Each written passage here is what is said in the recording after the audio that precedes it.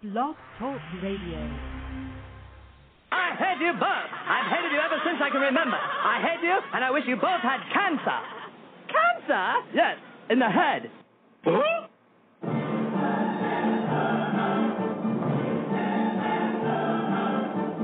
I'm as tired as hell, and I'm not going to take this anymore. Pay no attention to that man behind the curtain. Are you telling me you built a time machine? Out of a DeLorean?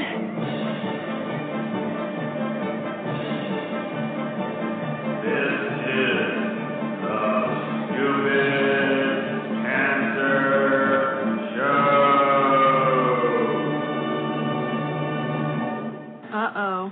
Sounds like somebody's got a case of the Mondays.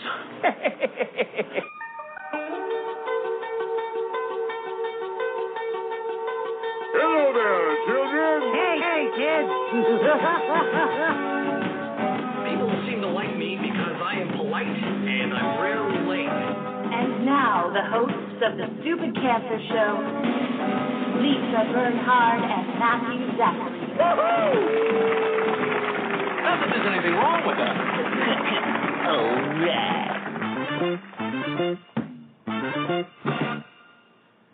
Monday, September 20th, and welcome to the Stupid Cancer Show, the voice of young adults with cancer. I'm Matthew Zachary, a 14-year young adult survivor of pediatric brain cancer. And I'm Lisa Bernhard, 15-year young adult breast cancer survivor, and we are your hosts for the Stupid Cancer Show. Got cancer? Under 40? Sucks, huh? Well, get busy living because the Stupid Cancer Show is here to change the world one chemo infusion at a time. Tonight's show, The Early Act with U.S. Representative Debbie Wasserman Schultz, breast cancer survivor, Chief Deputy Whip of the U.S. House of Representatives, Florida's 20th Congressional District, and Advocate Spotlight, survivor Lindsay Abner, young adult breast cancer advocate, founder and executive director of Bright Pink. As a reminder, folks, this broadcast is a production of the I'm Too Young for This Cancer Foundation, online at i2y.com. We help young adults fight cancer every day and are bringing the cause of cancer under 40 to the national spotlight where it belongs, because it's not okay that 70,000 young adults are diagnosed with cancer every year.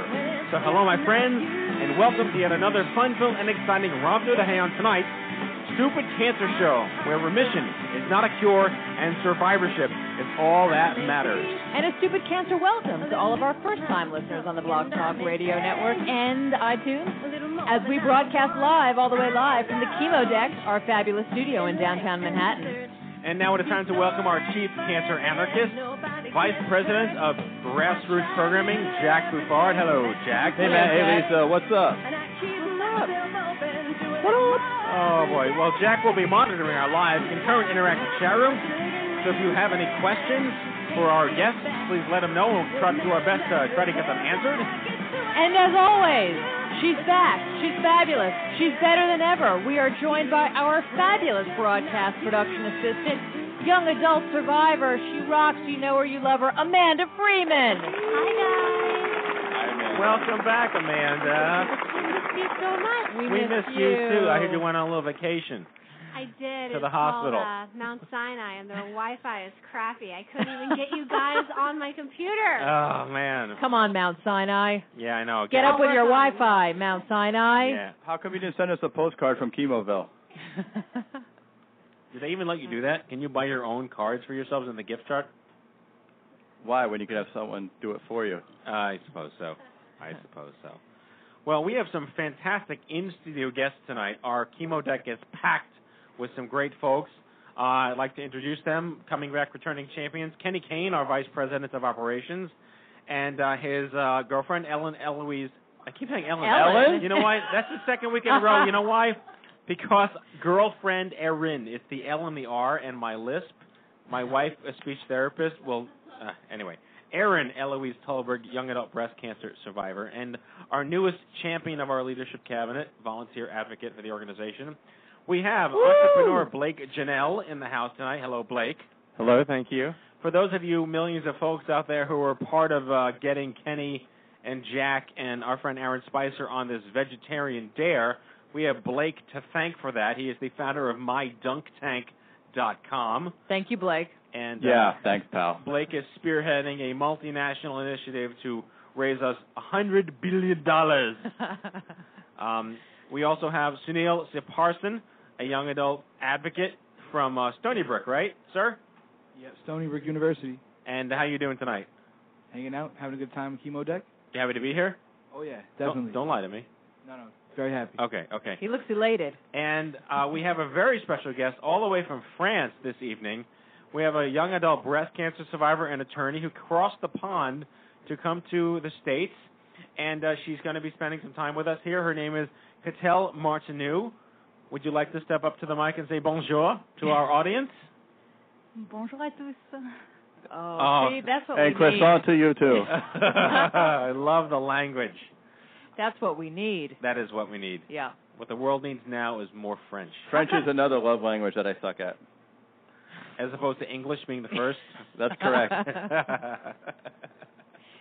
This is exciting. This is a packed house tonight. We got to remember we used to cram these people in here when we had the other studio here, the office, and we couldn't breathe.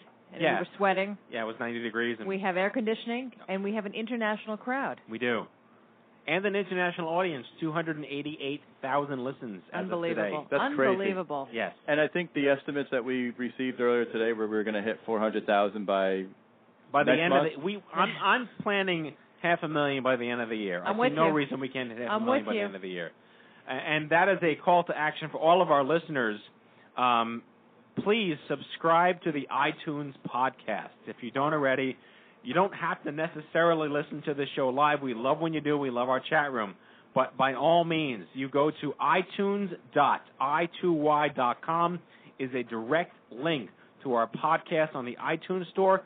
Subscribe. You will be automatically downloaded every episode each week. It is the best way to keep in touch with what we do and the best way to share what we do with your friends. Don't even have to think about it. There it comes. It's that simple. And everybody can fan the Stupid Cancer Show on Facebook. So if you just type in Stupid Cancer Show and like the page, you can post it on your walls, and the current shows will show up and direct people that way and get more people involved. But we can't. But everybody's been doing an amazing job. I mean, we have to thank everybody who listens to this show for this kind of growth. That one of our astute listeners measured at over 700%.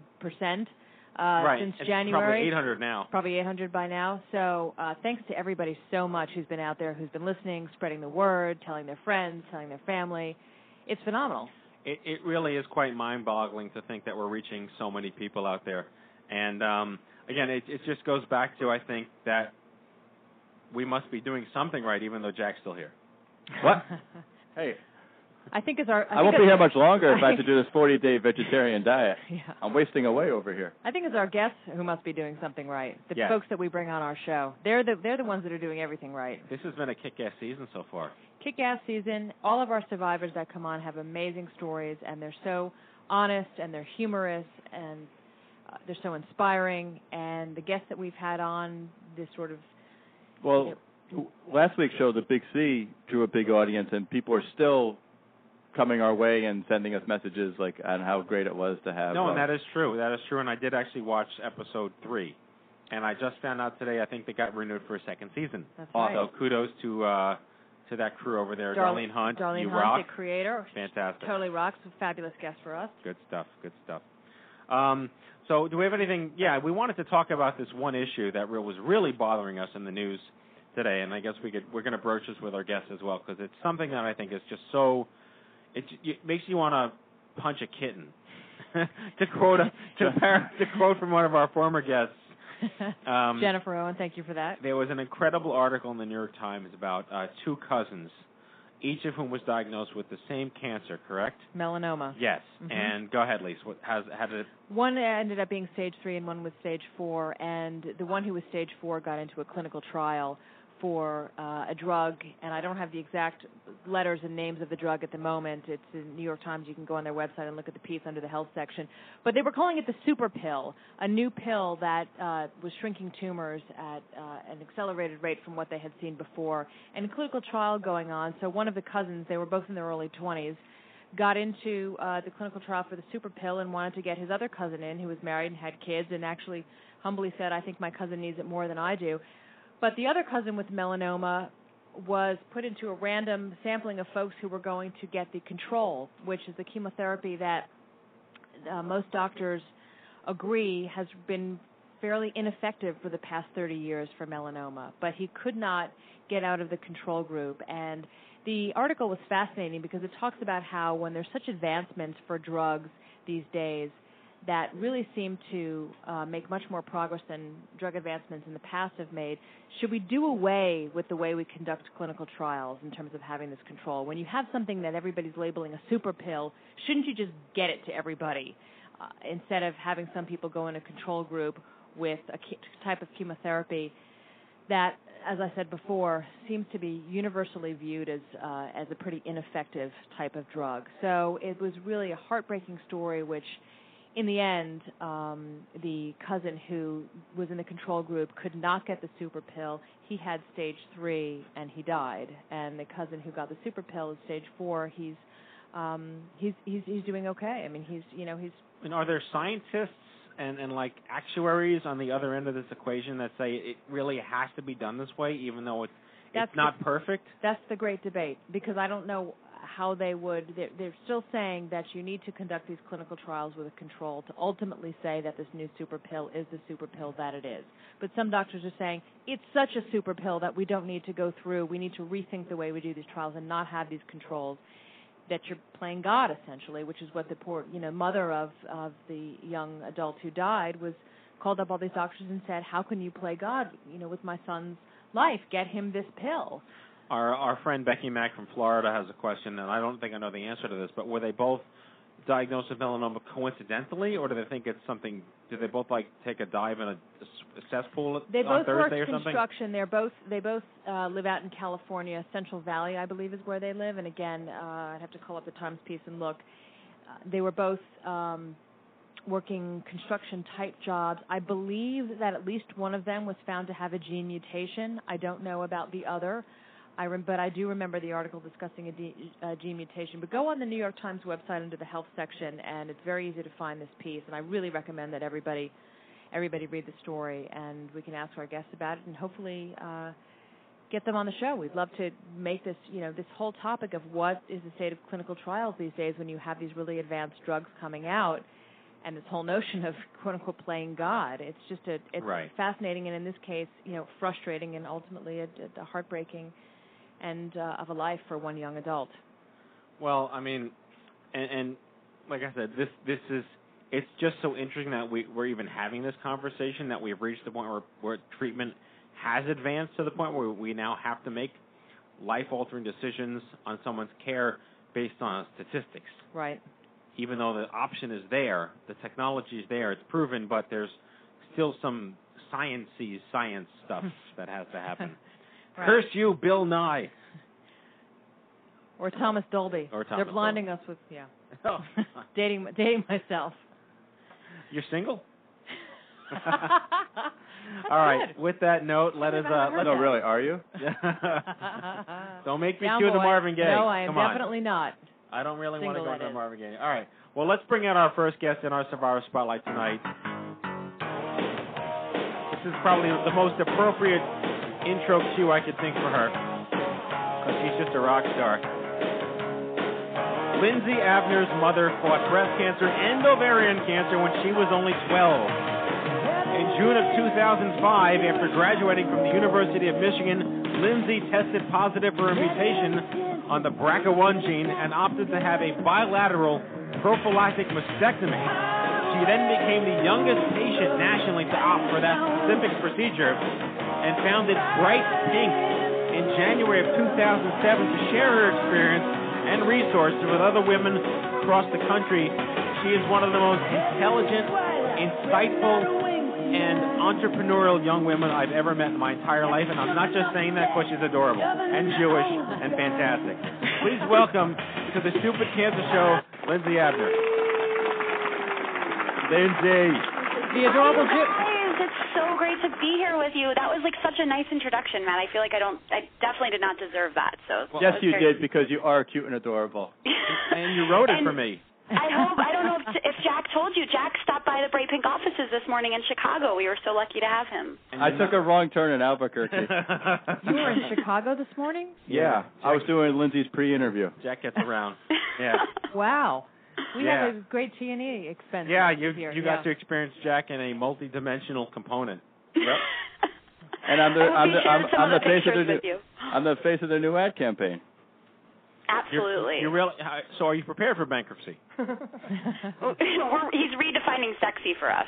Oh, okay. And for the listeners that weren't there to witness this debacle this morning that was my life. You mean all the lucky people on the planet that weren't there? Yeah, everybody, all the fortunate people, with the exception of Lindsay and Sarah. Right.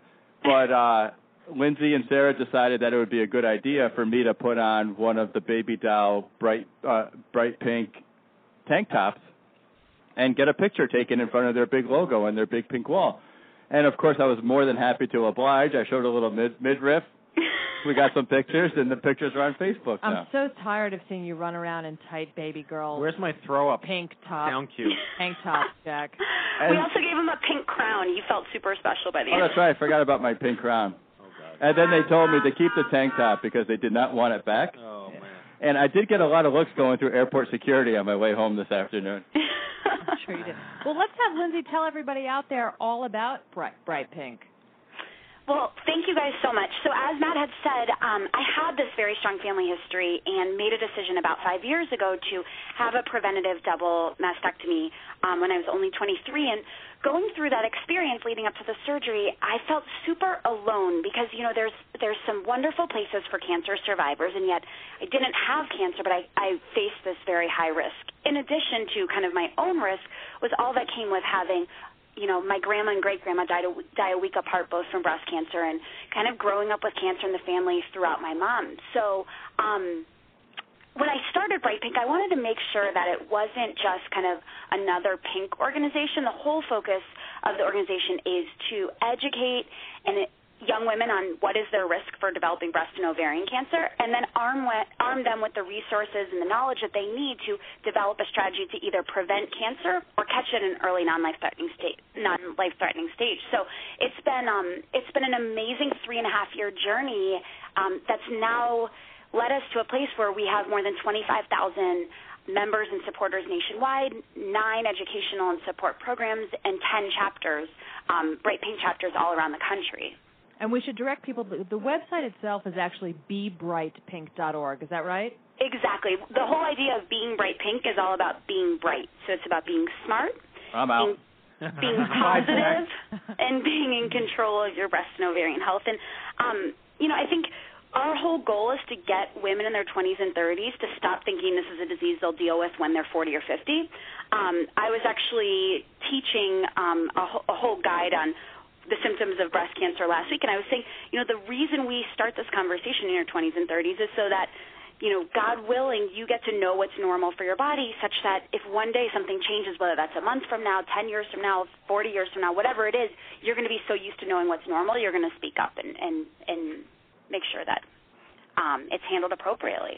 Yeah, I mean, I guess the larger question is that clearly there must be some debate or controversy over the need for a radical procedure like this, as opposed to, you know, leveraging your risk instead of, like, yeah, what's the worst that can happen? You can die from cancer. But what's the worst that can happen? You get hit by a bus when you go home after your bilateral mastectomy. You know, leveraging your risks is something that I think it can appreciate. But can you talk a little about the conversations that people are having who sort of espouse some conjecture toward this radical choice? Absolutely, and it is radical, and I always say that it's not the decision. I mean, I sit within this super high-risk category. It doesn't make sense this is not a decision that, you know, a woman with an average or even slightly increased risk should be even considering. It just doesn't make a lot of sense. I remember when I first kind of came out with my decision in the story, I was getting a ton of pushback. People were saying, you know, Lindsay Abner needs to stop trying to play God. She needs to, just move on with her life and figure this out 20 years from now. I had a doctor here in Chicago before the surgery, a plastic surgeon, who said, "Are you married?" And I said, "I'm not married." And he said, "I'd really suggest you find the person you're going to end up with before you make the decision to have a surgery like this," which was obviously, I wanted to, kick him after that. Was he an Orthodox rabbi that was 80? Can you imagine? I mean, I was so, and I remember I called my mom after, and she was fuming, but she's like, "We're gonna deal with that guy after all of this," because I mean, it's amazing. I think that's the message, and what I love so much about I2Y is that it's all about empowering people to be their own best advocate and decide what's right for them, and not just sit back and be a passive kind of bystander in the process, but actively take part in their care and in their treatment, which I think is so very important. So yes, I have received kind of that pushback. I always say it's a personal decision. For me, I was originally getting a mammogram, an ultrasound, an MRI, and a clinical breast exam every 6 months to kind of monitor this risk I had. And you have to think there comes a point where you're trying to just detect cancer versus actually preventing it. Do you know what I mean? So I'd go into the appointments and I'd hold my breath and I'd, pray that everything would be okay, and I'd get that sigh of relief and find out everything was fine, but no, 6 months later I had to go through it again. And with up to an 85% lifetime risk, I always say those are not odds I'd want to take to Vegas. It's just, it's very, very likely, so to say, that I would have developed the disease. So isn't it true that having this procedure might increase your risk for other cancers? So no, it actually, there's been some studies out saying that it actually might decrease your risk for ovarian cancer as well. We know that if you actually remove your ovaries, that significantly decreases the risk for breast cancer. So that's something else that I would say with our organization in the PINK. PINK is such about breast cancer, which is really important, but I'm sure you have tons of ovarian cancer survivors that will say, unfortunately, that disease is not always thought of as being as sexy as breast cancer can be. So our whole organization is sparking the conversation with the PINK, but then once we have a captive audience, educating people on the ovarian cancer symptoms, because we know it's the deadliest gynecologic disease out there. So I will say, though, even though I did have the surgery, it does not mean I have a zero risk of developing breast cancer. I still have a 2 to 3% risk because I love when doctors always say it's not like your breast tissue's green and the rest of your tissue's pink. They do the best that they can to get the breast tissue out, but there still is some tissue. And you've heard of those, stories here and there about people who have the mastectomy and then end up getting breast cancer, which are devastating. For me, I had to kind of weigh those odds. I also decided to have a nipple-sparing mastectomy where they left the outer skin around my nipple. And for me, it was just, I got to find out what I can live with. And this little risk of 3 to 4% is dramatically less than the woman walking down the street who has a 1 in 8 or 12% risk. So sure. So other than the nipple sparing mastectomy, you chose to then have reconstruction. Is that right? Did you do implants, or what was your? I did. I replaced my double A's with beautiful C-cup silicone implants that I always laugh when I'm running on the treadmill and I look to the side in the mirror and I always see everything else is kind of going places, but I'm like, there's my boobs. They're not going anywhere. But no, they're not. They don't go anywhere. And silicone implants now have been proven to be very safe, because there were some years way back where they were taken off the market, but now plastic surgeons are quite pro the silicone implants now. Yeah, they are, and actually the material that they're using a lot that I had is kind of almost, they described it as like a gummy bear type. So if it were to ever puncture, it's not like the silicone's gonna travel throughout your body. It just kind of it's kind of gross. It just kind of hardens and sits there like a gummy bear. I've heard about the gummy bear implants, and they're really making advancements with all kinds of reconstruction. They're making them even more kind of. Do they come in Sour Patch? I know. No, it's like, can I get cherry flavor? Do they have Swedish fish implants? I don't know if you want a certain shape to that. But they make them more sort of teardrop-like every day, and so they make them so it's not just like it goes skin, boob. It's like they're meant to kind of slope and really look as natural as possible. Yeah, no, they can really. Obviously, the other kind is the free flap stomach kind, which is can often be tough if you're doing a double mastectomy to get that much tissue from your stomach. But the implants are they can do amazing things with the implants. So, Av, if I may call you that. Yes. What's in store? You just going to keep taking over the world? You are so sweet. Well, we are so just blessed and excited. This, I always say, and Matt and Jack and I were talking about this today, was how, October is really the Christmas of the breast cancer world. Like, this is when it all culminates. But for us, since we focus a lot on ovarian cancer as well, this has been just as big of a month for us in September as October will be. But we have events all around the country happening starting October 1st. In our San Antonio chapter, and then we're in New York and Chicago and Miami and in Atlanta. We have an amazing line called Zone Fitness that's coming out. It's pink exercise equipment. What I love about it is it's, obviously we know there's no foolproof prevention technique you can do to say it's not as though if you lift a bunch of weights you're not going to get breast cancer, but I do really believe in incorporating these healthy lifestyle choices and for all people regardless of kind of cancer risk. So that's exciting. We have we just did a big event with Juliana Rancic last week. Matt was so sweet to help me get the word out on that. It's and it's playing from the E Network. Juliana from the E Network. Yes, she's married to Bill Rancic, from who The Apprentice. won The Apprentice. Right. You got it. So yeah. Juliana joined with us in Orbit White, and we did a 30-minute segment on how to be breast self-aware. It was all called Treasure Your Chest, which was so fun, and we had treasure chests of Orbit White spilling out everywhere. But people can log on. That's actually playing throughout October. It's livestream.com/treasureyourchest. So we got a lot of great stuff going on, and I got to be honest with you, we've just been so blessed to have tremendous advocacy partners like our friends at I2Y, and we're good friends with Immerman Angels and Young Survival Coalition, and I'm just so excited and honored to be on here with Debbie Wasserman Schultz because she's such a personal hero, and we've been honored to help support her efforts at the congressional level. Well, we are absolutely thrilled to have you. I miss you dearly and can't wait to see you again. I might be coming out to Chicago in early November, and I will be sure to let you know because I'd love to see you. But thank you so much. Just coming to New York in a couple weeks. And yeah, so we're going to be in New York. We're going to come stop by the studio, hopefully. Oh, great. Sarah and I, and meet all of, obviously give you guys a big hug, but Lisa and meet you. And fantastic. Honestly, you guys, thank you so much for everything you're doing because, I think the work is so freaking important. I can't say it enough. And I'm honored to be a part of your community. I recognize I'm not a full-blown survivor, but I deeply honor and respect the work. You're there. You're in the club. And just to close out, what's the website? So the website is bebrightpink.org, B-E, brightpink like the color.org. All righty, Lindsay Abner, everybody. Check it out, everybody. Thanks, Lindsay. Thanks, Lindsay. Bye. Thanks, you guys. Have a great night. All righty. All right, so let's quickly get to the news here. Hello, I'm Kent Brockman, and this is Eye on Cancer. Just the facts, ma'am.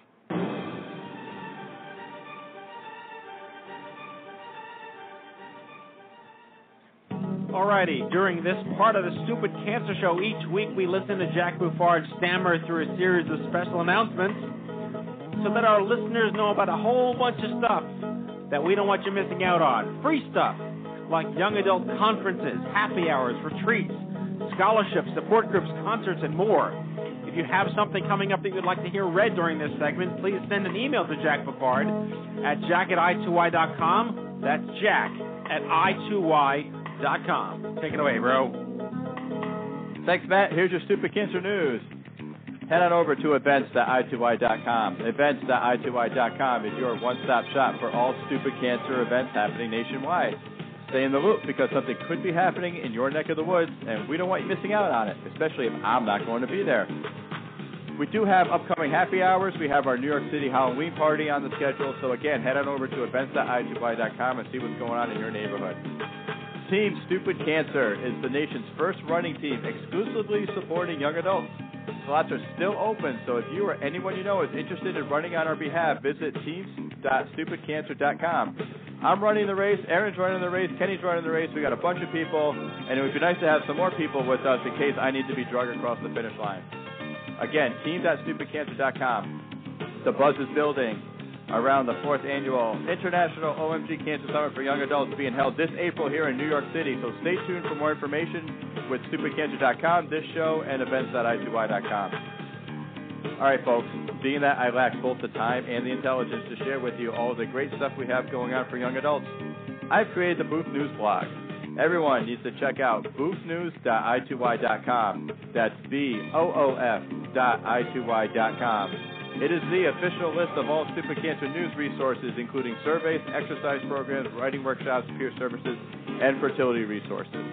And on a personal note, I want to send my regards, as well as the regards of the entire foundation, to friends of my family who lost their 25-year-old son, Nick, to leukemia this past week. And the Buzade family is certainly in our prayers, and you guys are the reason why we do what we do. And we're going to keep fighting to make sure that what happened to you does not happen to anybody else. And that, my friends, is your Stupid Cancer News. Well, you know what? Thanks, Jack. Really important stuff. Your stammering's getting a lot better. You know why? Because I saw Lindsay Avner today. He's got some wagger and a swagger. She does. She does sound adorable. She is adorable. She is. No, she's. And her mom is the best too. She's really fantastic. She's really fantastic. All right. Well, let's bring out our guest du jour. This is some big doings, folks. This is some really big doings. All right, Democratic Congresswoman Debbie Wasserman Schultz represents Florida's 20th congressional district in the U.S. House of Representatives, where she is Chief Deputy Whip. She's a mother of three and a breast cancer survivor. Representative Wasserman Schultz introduced the Early Act, a bill that focuses on educating young women about the dangers of breast cancer. The Early Act was signed into law as part of the health care reform. We are thrilled to have such a rock star politician on our show. Please welcome Congresswoman Debbie Wasserman Schultz. Congresswoman, welcome aboard. Are you with us? Are you with us? She's on the line. Did you unmute her? No, she's unmuted. She's unmuted. She's on the line. Well, maybe She's she a can't rock hear star. us. Can she not hear us? Maybe she can get Christy to help her. Well, you know, we haven't had many of these technical No, we really haven't. haven't. We've never had this happen is probably before. the first one. I think we our did. first major national politician. All right, and our Christy, first our technical producer, is rushing to the rescue to figure out what's going on here. Oh, She is no, muted. she's not muted. I've unmuted her. Wait a I minute. can hear you. Oh, there we go. There she Hello. is. I've been able to hear you the whole time. Oh, technical glitches. We apologize. You're fired, Matt. All right, good night, everybody. That's what the Republicans do to me all the time. Okay, great. Now I'm no better than Sean Hannity. That wasn't a Matthew filibuster, I assure you. Well, thank you for having me. No, it's a pleasure. Just a quick question. What would you like us to call you? Oh, Debbie is fine. Okay. All right. Well, first of all, I hope you had a happy New Year and a safe fast. Good yontif. I did, yes. Thank you very much. Okay, good. Thank you. We get to call her Debbie. That's exciting. That is very exciting. First politician. We're thrilled. We're so thrilled to have you on the show. Thank you. First of all, about your diagnosis. And you had, is it right that you had 7 surgeries for your breast cancer? I did, in 2008. 2008. Okay. Can you kind of walk us through that a little bit? Yes. I was doing a, semi-routine self-exam in the shower in November of 2007, and I did self-exam semi-regularly, not religiously every month, and I was doing a self-exam in the shower, and I knew enough about what my breast normally felt like so that I knew when something felt different, and felt a lump and thought, that was not there before. That doesn't feel like it's supposed to be there.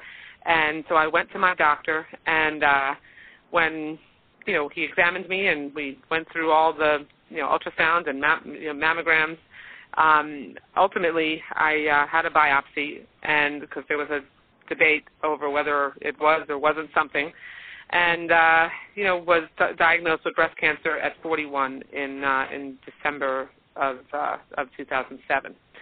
And subsequently, because I caught my breast cancer so early, the initial recommendation was for me to just have a lumpectomy and then radiation.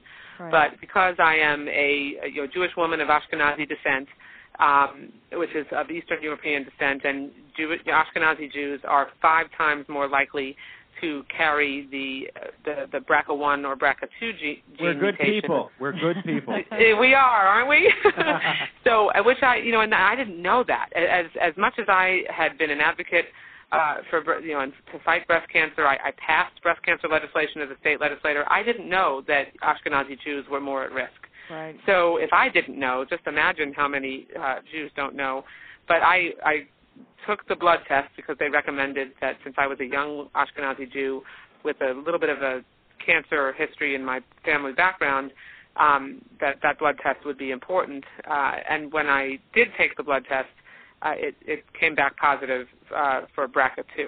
So that changed my course of treatment that was recommended, and I ended up having a double mastectomy and reconstructive surgery, and ultimately had my ovaries removed as well prophylactically, because as a BRCA carrier, you're also have between like a 40 and 85% chance of getting ovarian cancer sometime by the time you're 50. So right. Those odds were too great for me, and I was fortunate that I at least had my husband and I had all the children we planned to have, and I breastfed my children. So I was fortunate, and was able to deal with my cancer through surgery, and did not have chemo or radiation.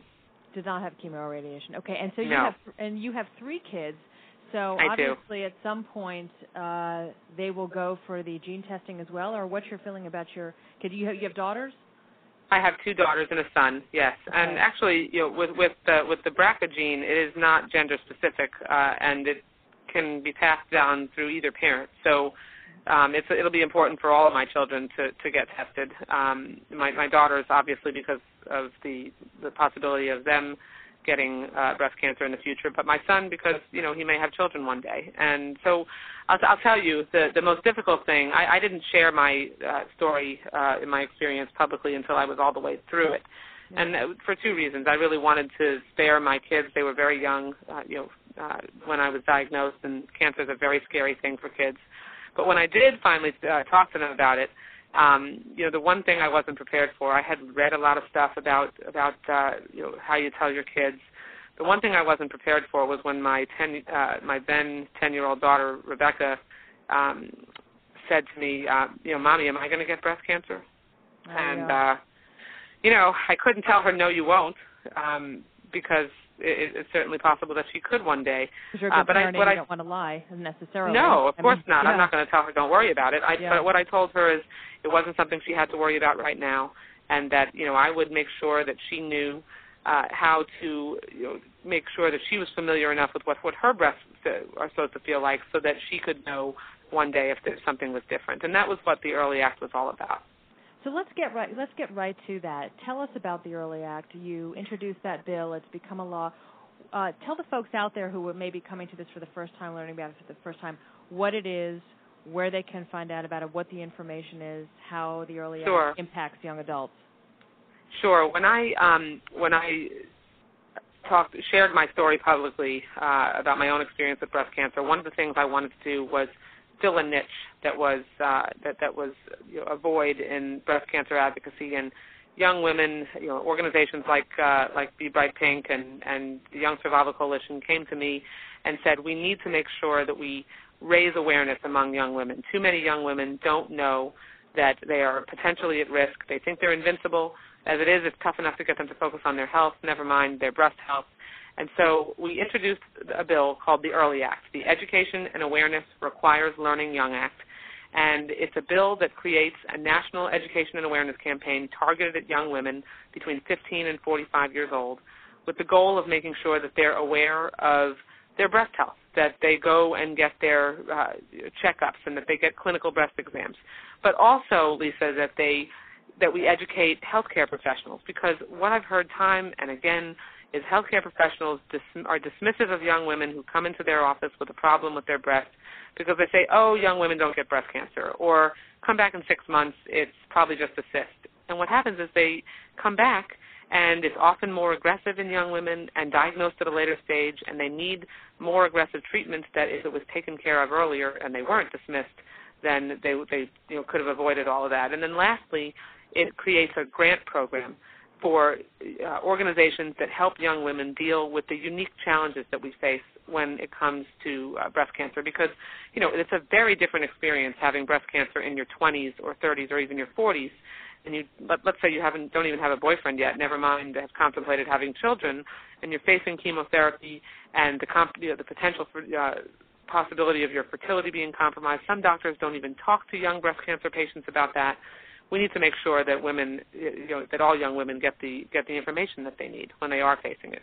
Well, you're absolutely right. You've got two of us here in the studio right in your wheelhouse. I was 29 when I was diagnosed with breast cancer and went through exactly, I'm 15 years or so out now, but went through exactly that. I mean, felt a lump and doctor, it feels like normal cystic breast tissue.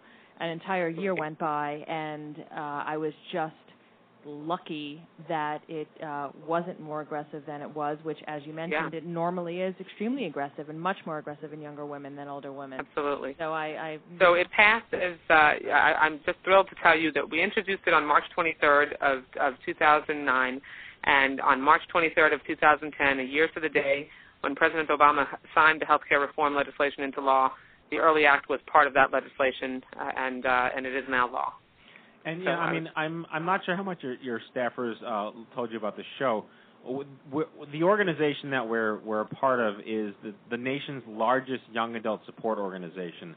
So we encompass all cancers for all young adults, and we are very heavily involved with groups like the Young Survival Coalition, even Komen. Yeah. And I2Y, and they did tell me, and I have plenty of background material.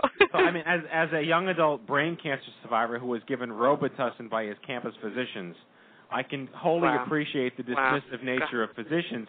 My question to you, before I have a specific question about the NAPCO stuff, but the standards that you've set in place now, the precedents that have been set by the passage of this legislation, have they opened up the opportunity to expand the conversation to all young adult cancers, considering that these sort of anthropological issues that go on are not specific to the disease, but to the age group?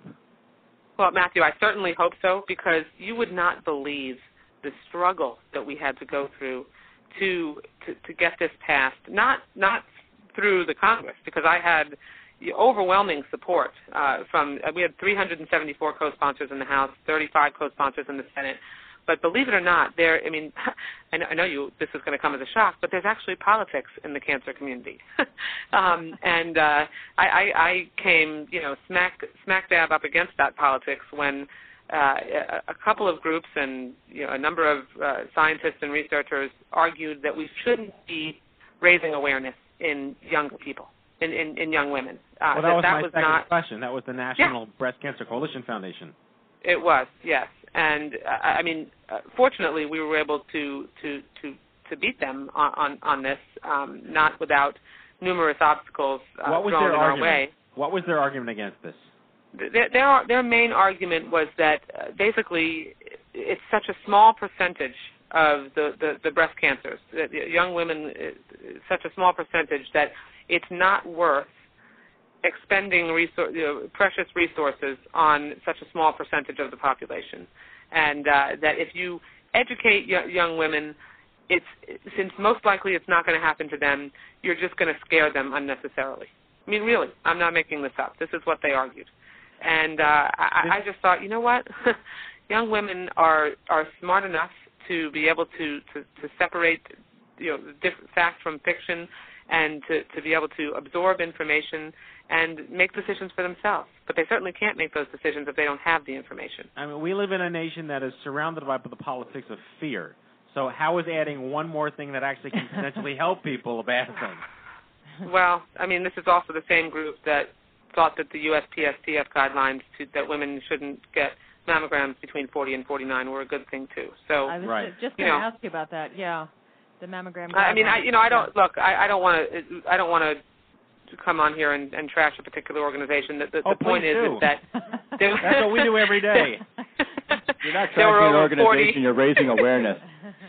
Yeah, well, there were over 40 groups that cancer advocacy groups that supported the legislation. We were one of them. We were one of them. Yes, you were, Sadly. absolutely, and I can't thank you enough. We all banded together. we wrote there were letters and emails. I mean, the campaign to get the Early Act passed was really incredible. And young women all across the country now who call me, stop me all the time, and they say, thank you for waking us up and for helping to make sure that young women, again, who often just don't think about it or dismiss it. A lot of women, Lisa would have, many young women who were at the stage of life that we were at, when they find a lump, they blow it off. And they just say, oh, it's probably nothing. Or they're dreading what it might be, so they put it off for a few months, and then they go to their doctor, and then imagine their doctor is dismissive of them. So it's so important that we get, and the education campaign that's part of the Early Act is the type of campaign that's going to be cutting edge and that will reach out to young women in a way that is going to actually reach them. How often do young women get their information from a pamphlet on the end table at a doctor's office? Not too often these days. Never. How often is never? Exactly. So social media outreach and other kinds of ways of reaching young women, particularly young girls, because really, if you're focused on it from the time you begin to develop, not obsessed with it, not freaking out about it, but just being diligent and being familiar with your breast health so that you know what's normal for you, so that you can know when something feels different or looks different, because it doesn't always start with a lump.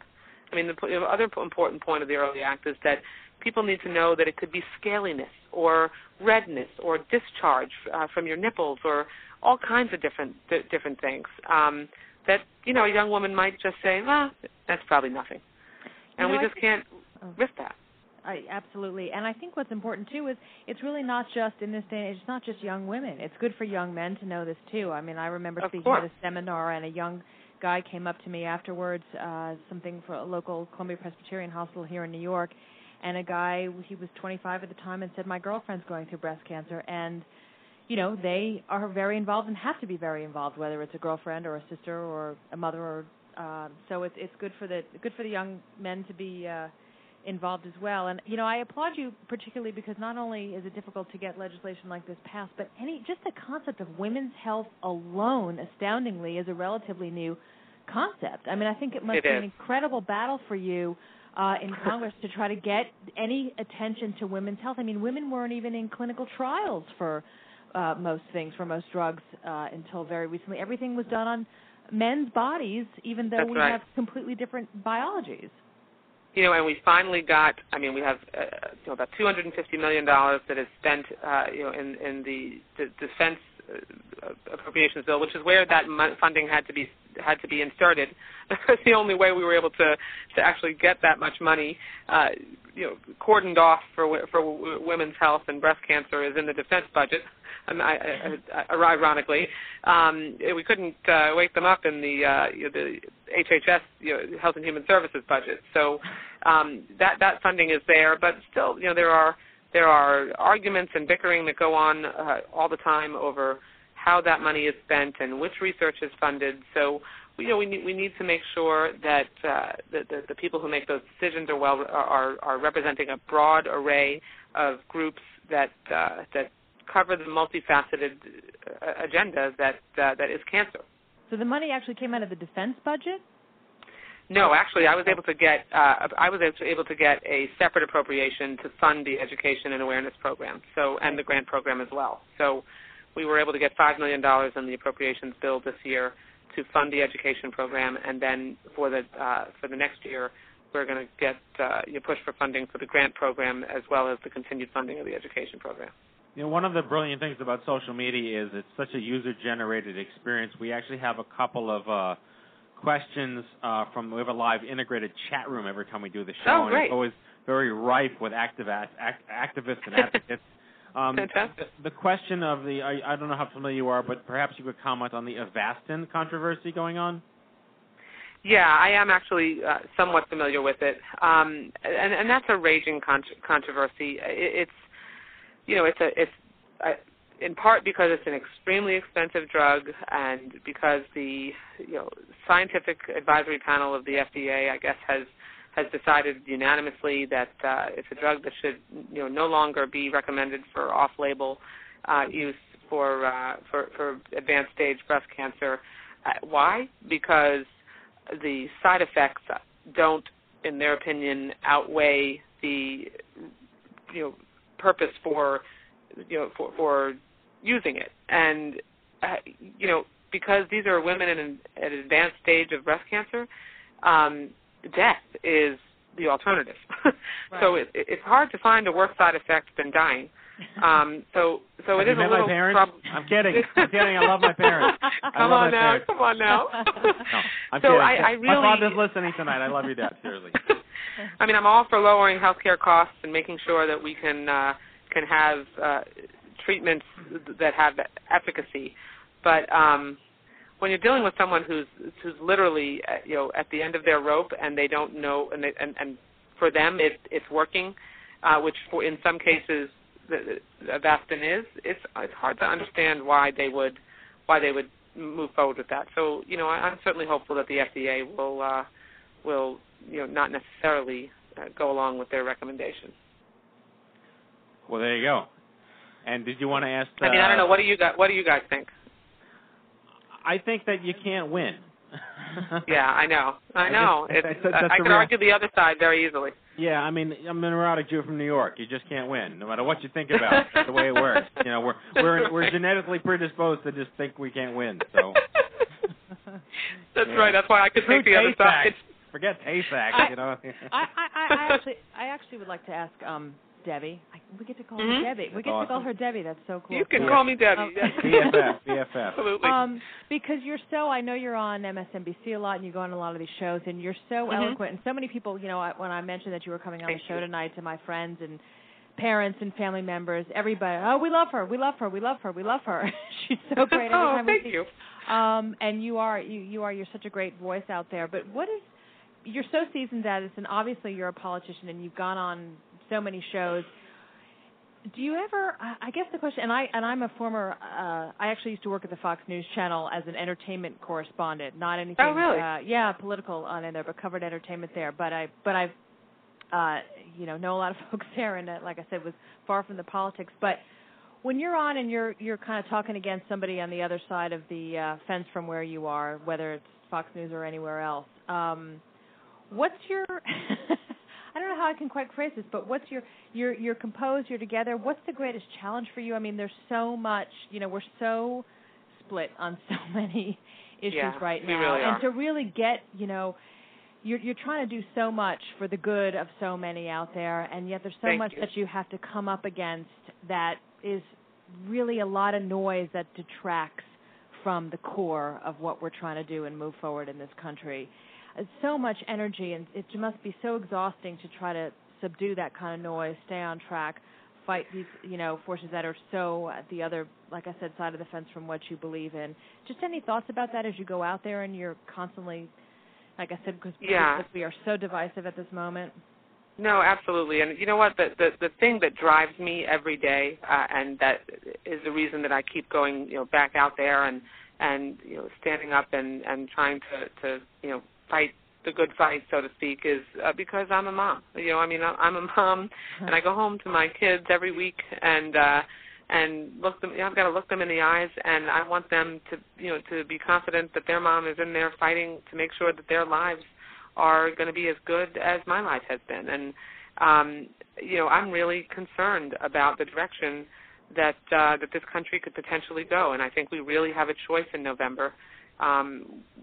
We could continue to move in a new direction and fight for the change that people have been hoping for, and continue to push for creating jobs and turning the economy around, and making sure that we have people in Washington who understand how important NIH funding is and NCI funding is, and not have to while certainly reducing the deficit is important, balancing deficit reduction with sane fiscal policies so that we don't we don't abandon the quest for cures for disease. That's the choice that we've got in November. So I go in there every day, and whether I go on Fox or MSNBC, the toughest challenge is trying to make sure that my head doesn't spin off my body. So when I'm debating someone that I don't agree with, and just maintaining my composure and, trying to rationally explain, Democrats' perspective and why we think it's so important that we strike balance between, fiscal policy and making sure that we're looking out for the needs of people, as opposed to the wealthiest few and special interests. Right, which is, it's just like it just goes back to the whole you can't win thing. I'm a jaded New Yorker, and politics are not really my thing. I don't really get involved with it very much. But the Healthcare Reform Act, which is now the Healthcare Reform Law, was like a really big thing that I jumped on, and there were so many people that were opposed to it when all these cancer organizations unilaterally supported it because of the basic tenet that now it ends discrimination. Now, look, the three of us, Matthew, the three of us are perfect examples of, and this is the argument I made when I was fighting to help pass the Healthcare Reform Law, was the face of the uninsured isn't the poor person on the street. It's not the guy who's begging for a handout. It's potentially you, me, and Lisa. Right. Because we're just one job loss away from, under the current system, being uninsured because we have a pre-existing condition. And now, because we passed that healthcare reform legislation, we are going to be able to spend our lives knowing that the rug will never be pulled out from under us. We're never going to be medically bankrupt. We're never going to have to worry about getting sick and having our insurance company drop us. And we're not going to be denied coverage because of our pre-existing condition. That was incredibly important accomplishment. No, hoo-ah to that, in all seriousness. And again, just going back to the whole, we represent young adults, and this is a population that is most likely to be under or uninsured and underrepresented. Right. And, be or even unemployed or part-time employed or a freelancer. There's such a huge demographic disparity when you're looking at this age group. I mean, I was diagnosed at 21. I'm 36 now, but I'm still in the age group and I still have problems. Right. Right. No, look, and that's the choice. Yeah. November 2nd is a choice because all over this country there are Republicans running, and I don't mean to get too partisan, but there are Republicans running all over this country for Congress who are vowing to repeal the health care reform legislation and go back to special interest insurance companies controlling health care decisions and getting in between doctors and their patients. I don't think that's where Americans want to go back to. Or they can support a Democratic candidate or their incumbent Democratic congressman or woman who is going to make sure that we can continue implementing the law, continuing improving it, because, of course, it's not perfect. It has a lot of room for improvement, but making sure that we can put patients and their doctors in the driver's seat about healthcare decisions and making sure that that profits for insurance companies is not what's driving healthcare decisions in this country, that's incredibly important. Well, if you could give me Ann Coulter's home address, I could probably take care of a lot of these problems with a couple of guys I know. Well, that was the question that I was mulling over is there's so much stuff out there, and there's just so much wrong information that is. There really is. I'm going to use the word spun when they, the no spin zone. Like the news when they spin something. Right. Well, they just make it up. Or they just make it up, your grandmother's going to die because someone said so. It's like, okay. Like this whole government takeover of healthcare. I mean, right. This was not a government. This regardless was of the fact that all private these people, market. Right. It's crazy. Yeah, and it is crazy. And I mean, I'm going to say it. There's a lot of crazy people out there, and we know who they are because all of their signs at these rallies are misspelled. But how do we fight to get people educated as to what the right information is when you have all of these people out there that are saying, they're going to kill grandma and blah, blah, blah. No, dude, 75% of this country can't find this country on a map. Okay? Right. We're working with a very low statistical percentile. Look, there are people that are legitimate, have legitimate concerns, and I've spoken to them at some of my town hall meetings, and what I try to do is just set the record straight and answer their questions and get them the information that they need, and then most of the time, people who really are legitimately concerned and want to be rational and hear you out on the answer to their question, you're able to get them straightened out. Even if they still are opposed to it, don't think it's perfect, they go home happy that they got their question answered. But then you have these right-wing Tea Party people who, just are living in conspiracy land, and for some reason think that what we're trying to do is take over every aspect of their lives. And it's just, when you're dealing with people who are irrational and simply won't listen, there's really not a whole lot you can do. Well, do you have any way of getting, oh, God, I just blanked out his name, the comedian who's now the Republican from Saturday Night Live, Dennis Miller. Can you just get him back to doing comedy? Because he was a lot funnier 10 years ago. Although Matthew was, you're happy to not have Al Franken not doing comedy anymore because he's on your. I love Al Franken. Yeah, but Al Franken's awesome. Al Franken is a better congressman, what is he, governor? Senator. Better senator than comedian, and I'll take that any day over Stuart Smalley. Thank you. They have finished his recount, right? So he is. It took a year. He's officially a senator. Unbelievable. Yep. Unbelievable.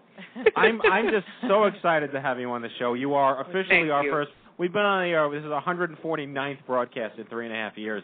And you're our first politician. I think this is finally reeled us in. Thank you. We're a real boy. We're a real boy. And as I said, a rock star politician at that. Absolutely, so. absolutely. Thank you very much. So Thank you for doing this. The show is so important. We're just thrilled to have you. Good luck with everything. You have fans in New York City who rally for you all the time. Thank you so much. I look forward to coming back on and continuing this fight with you. Take care. Great. All right, take Thank care. you. Congressman Okay, Debbie Wasserman Schultz. Debbie Wasserman Schultz. Fantastic. She's just awesome. Oh, I'm thrilled. I'm so happy right now. I really am. I'm beaming. When can we get her back? Let's we're booked through December. Back on. Let's go. our next opening. Let's. No, I want Al Franken now. I want Al Franken to go over his donut hole theory, which he says on every single speech he ever gives. But you know the donut hole theory, like where all the middle class people like us that have insurance are stuck in the middle. Right. Because like if you're poor you have Medicaid, and if you're rich you have money. Mm-hmm. But if you're in the middle you have nothing. Right. So, yeah. Donuts. Donuts don't have meat, right? We can eat no, those. you can have donuts, Jack, on your vegetarian diet. Yeah. But yeah, wow, I'm excited. I love that she's got such an opinion. It's nice to have a politician with an opinion who stands by it the whole time. And she's funny, and she's a mom, and she's got heart. I mean, yes. That's the thing, is at the core of her talking about this goes back to, I'm a mom, I've got 3 kids. Yes. This is why I do what I do. Exactly. And fantastic. She's cool. So I know we didn't get to talk about the clinical trial stuff, but she does raise a good point.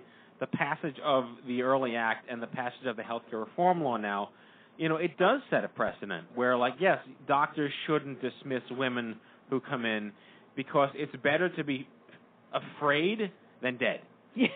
If given the choice of fear-mongering versus death, I'd rather live in panic and fear. I'm already Jewish. I'm halfway there. Exactly. Right. We all are. Yes. There are 12,000 women under 40 who get breast cancer each year. Right. And a large percentage are told you're too young for this. Come back when you're 40. Right. Hey, wait, that's a good term. Hey, wait.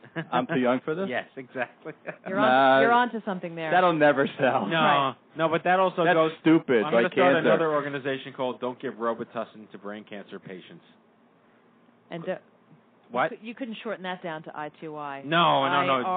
DB. Yeah. NRB. No TKO. Robitussin brain tumor. NRBQ. That was a band. NRBQ? Yeah. Gesundheit. Thank you. Okay. All right. I think we're done. I think we are done. Let's tease next week's show before we tease next week's show, because next week's show is off the charts awesome. We continue our streak of off the charts awesome shows for all of you listeners out there, live tonight and on iTunes podcasts. Lisa, go ahead. We can't even believe that this is our show. I know. Is this our show? Next week we have Lisa Niemi, who is the wife of the late actor Patrick Stewart. Patrick Swayze. Captain Picard died? Ba, ba, ba, ba, ba, ba, ba. Shoot me now. Oh, no. See, this isn't Make our show. Make it so, Lisa Bernhardt. Number 1, get me my Earl Grey tea. She's going to kill me. I just blew it. Oh, you did. I absolutely just blew it. Shakespeare will never be the Bernhardt, same everyone. Thank good night, you, everybody. and good night. Oh,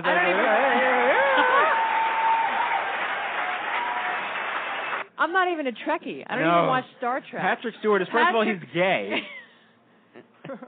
Is he? Yes, he is. Extremely. Well, it doesn't mean he and couldn't. he's male. It doesn't mean he couldn't have a wife. And There are plenty I of them who suppose Patrick Stewart and Patrick Swayze are nothing alike. are I completely botched that. Don't. polar opposite Yes. human Thank beings. you. I can't picture Thank Patrick you. Swayze doing Shakespeare, and I can't picture Patrick Stewart doing Doing Dirty Dirty Dancing. Or Number one, I've had the time of my life. And I've never felt this way before. Oh. No one puts or Roadhouse. Riker. Can you imagine Patrick Stewart in Roadhouse? No one puts Riker in the corner. Oh, Matthew, that's my favorite moment of yours. I hope you recorded that. No one puts Riker in the corner. Fantastic.